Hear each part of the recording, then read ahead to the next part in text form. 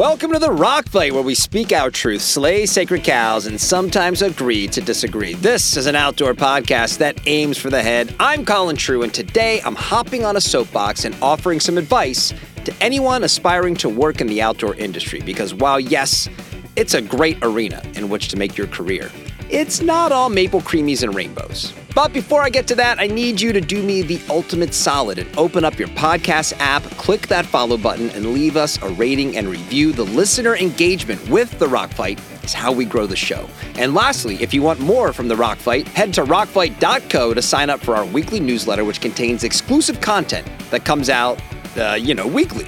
Thank you so much for supporting us. All right, let's start the show.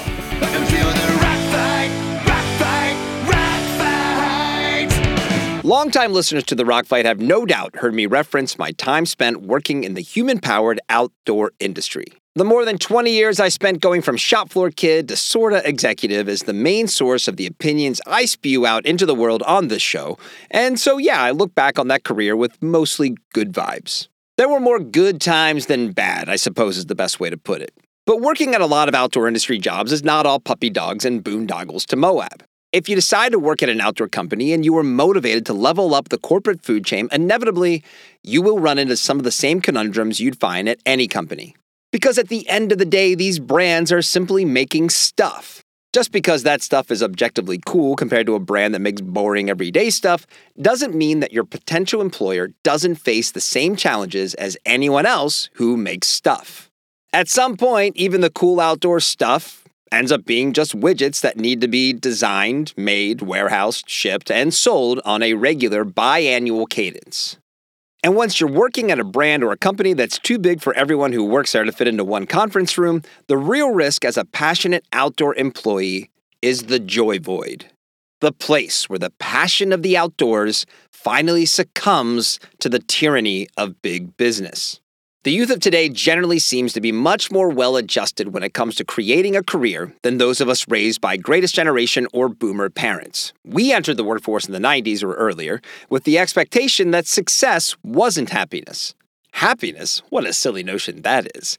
But it's actually to hold a position that your parents could brag about. They needed to be able to answer a question like, "So, what is Jennifer up to?" with an answer like, "Oh my God, let me tell you. She was just promoted to senior account manager, and can you believe she's only 19 and hasn't graduated college yet?"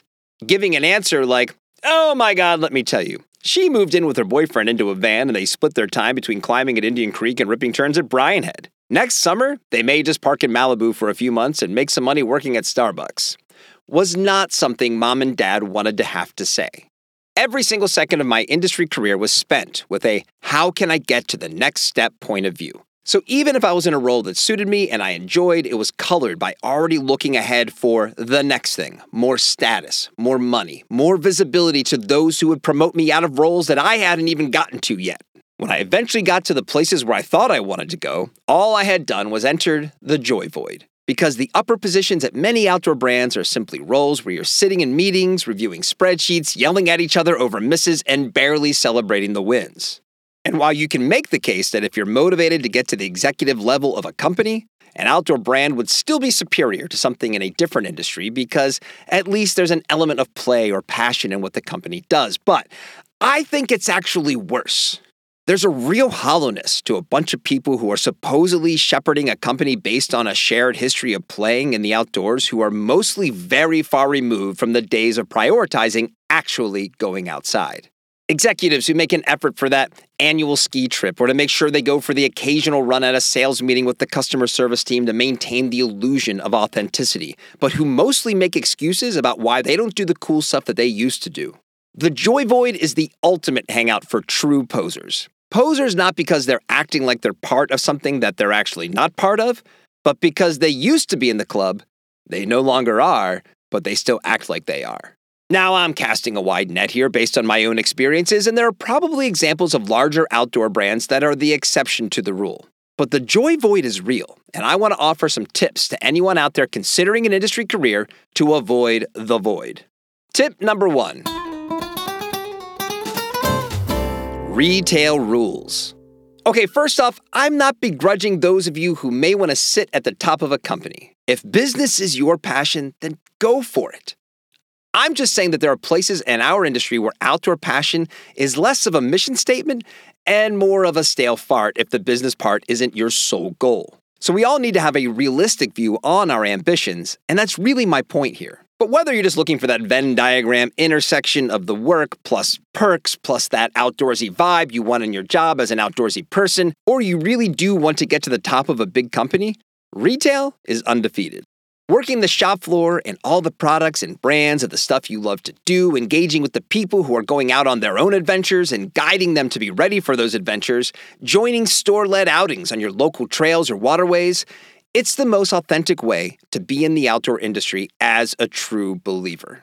But my favorite job came after I stopped working on the shop floor, and that was when I got to be a tech rep. Being a tech rep was all of the perks of working in the shop without the general annoyances that come with working retail, combined with being the face of a brand on the front lines, but without as much of the stakes for the health of the brand or the company as being a sales rep.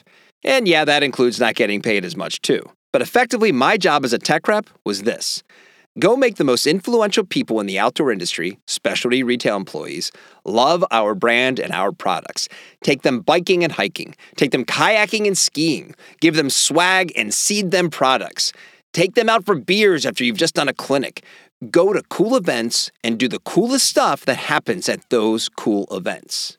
I was a tech rep for about 2 years, and I wish I had done it longer. But all of those aspirations to check that next node didn't allow me to enjoy where I was or what I was doing. I thought I was driving towards bigger and better things that would still be in alignment with my retail-based jobs. But I was just on a collision course with the joy void.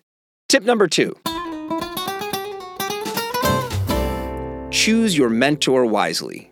This is a tough one because as a mentee, you often don't know that you've made the wrong choice when it comes to your mentor until things have gone horribly wrong. You align with a mentor when you're inexperienced, and you have to trust that this person is going to guide you through gaining that experience. I've had really good mentors, and I've had some that have gone off the rails. I wish I had done a better job seeing the coming endgame with those, but even still, upon reflection, I learned more from the rough times with a mentor, so as far as mentorship goes, it's hard to be mad at the time spent because I learned a lot, even if I misjudged the character of the person who was teaching me. It really comes down to what you want, and occasionally checking in with and even changing your own goals so you can appropriately judge those who are helping you grow your career and make sure your mentors are still a fit for you.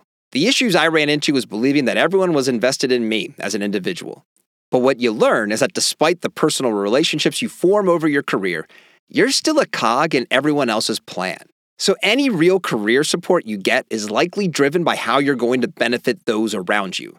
This is especially true in the outdoor industry where the common ground of being outdoorsy can delude us into thinking we all have each other's backs.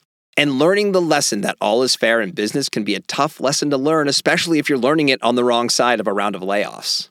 The only one you can rely on to revise your goals or change the trajectory of your career is you. Your mentor will suit you as long as it suits them, and they definitely won't protect you from the bottomless pit that is the joy void if it suits their own needs. Tip number 3. Separation of work and play. It's so easy to get sucked in by the idea of merging your personal passions with your work. So easy. But I admit, I have been jealous of my outdoor friends who have jobs that don't intersect with the industry. Now, am I suggesting that the joy void doesn't exist in other industries? Hell no, the joy void cares not what your company does. The joy void does not discriminate and will happily suck the joy out of any employment situation. I do believe that the joy void enjoys the outdoor industry a little bit more because of the expectations that we carry into those higher level positions, and the tasty disappointment that the joy void can feast on probably occurs with more regularity. But ultimately, defeating the joy void is a process of understanding who you are and what you really want to do. Some of the hardest truths to learn are the most obvious. If I wanted to have a corporate gig in the outdoor industry again, I'd be silly to do something that wasn't focused on retail. But it took me 20 years to figure that out because of my own ambition and adherence to what I thought I should be doing and surrounding myself with people who could teach me but not advise me about the path that I should be on because that wasn't their job. So keeping your outdoor ambitions and professional ambitions separate could actually be an advantage. And look, there's no one-size-fits-all option here. If you are doing what you're supposed to be doing in a place where you're supposed to be doing it, then high fives all around. But if something smells a little rotten, like perhaps something about the outdoorsy job you have not lining up with what you really want, don't fall into that trap that it can't be that bad because after all, I'm working for a cool outdoor brand where a lot of people would love to work. Figure out what you want to do along with what you should do and work backwards from there. No one has all the answers, and even if you're in a good place now, your priorities could change later. I'm only here to try and protect you because I've been in the joy void. Sitting in leadership team meetings, reviewing agenda items I could never have imagined I'd have to care about.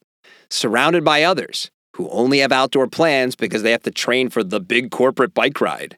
Needing to care about improving CRM usage or capabilities.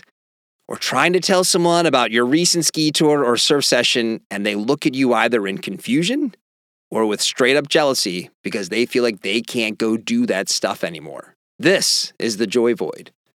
The folks in there with you are good people, and those tasks and responsibilities help the company run and grow. But it's probably not what you thought you'd be doing a few years after your first day at REI. All right, that's the show for today. I want to hear about your industry employment experiences. Send your emails to myrockfight@gmail.com. You can also reach out via socials. We're on TikTok, Instagram, and Threads @_rockfight_. Please also head to rockfight.co and sign up for our weekly newsletter with everything that is happening in the RFU, aka the Rockfight universe. The Rockfight is a production of Rockfight LLC. I'm Colin True. Thanks for listening. We'll be back on Wednesday. And here, as always, to take us out on this beautiful Monday is Krista Makes from Less Than Jake with the Rockfight fight song. We'll see you next time, Rockfighters. Rockfight!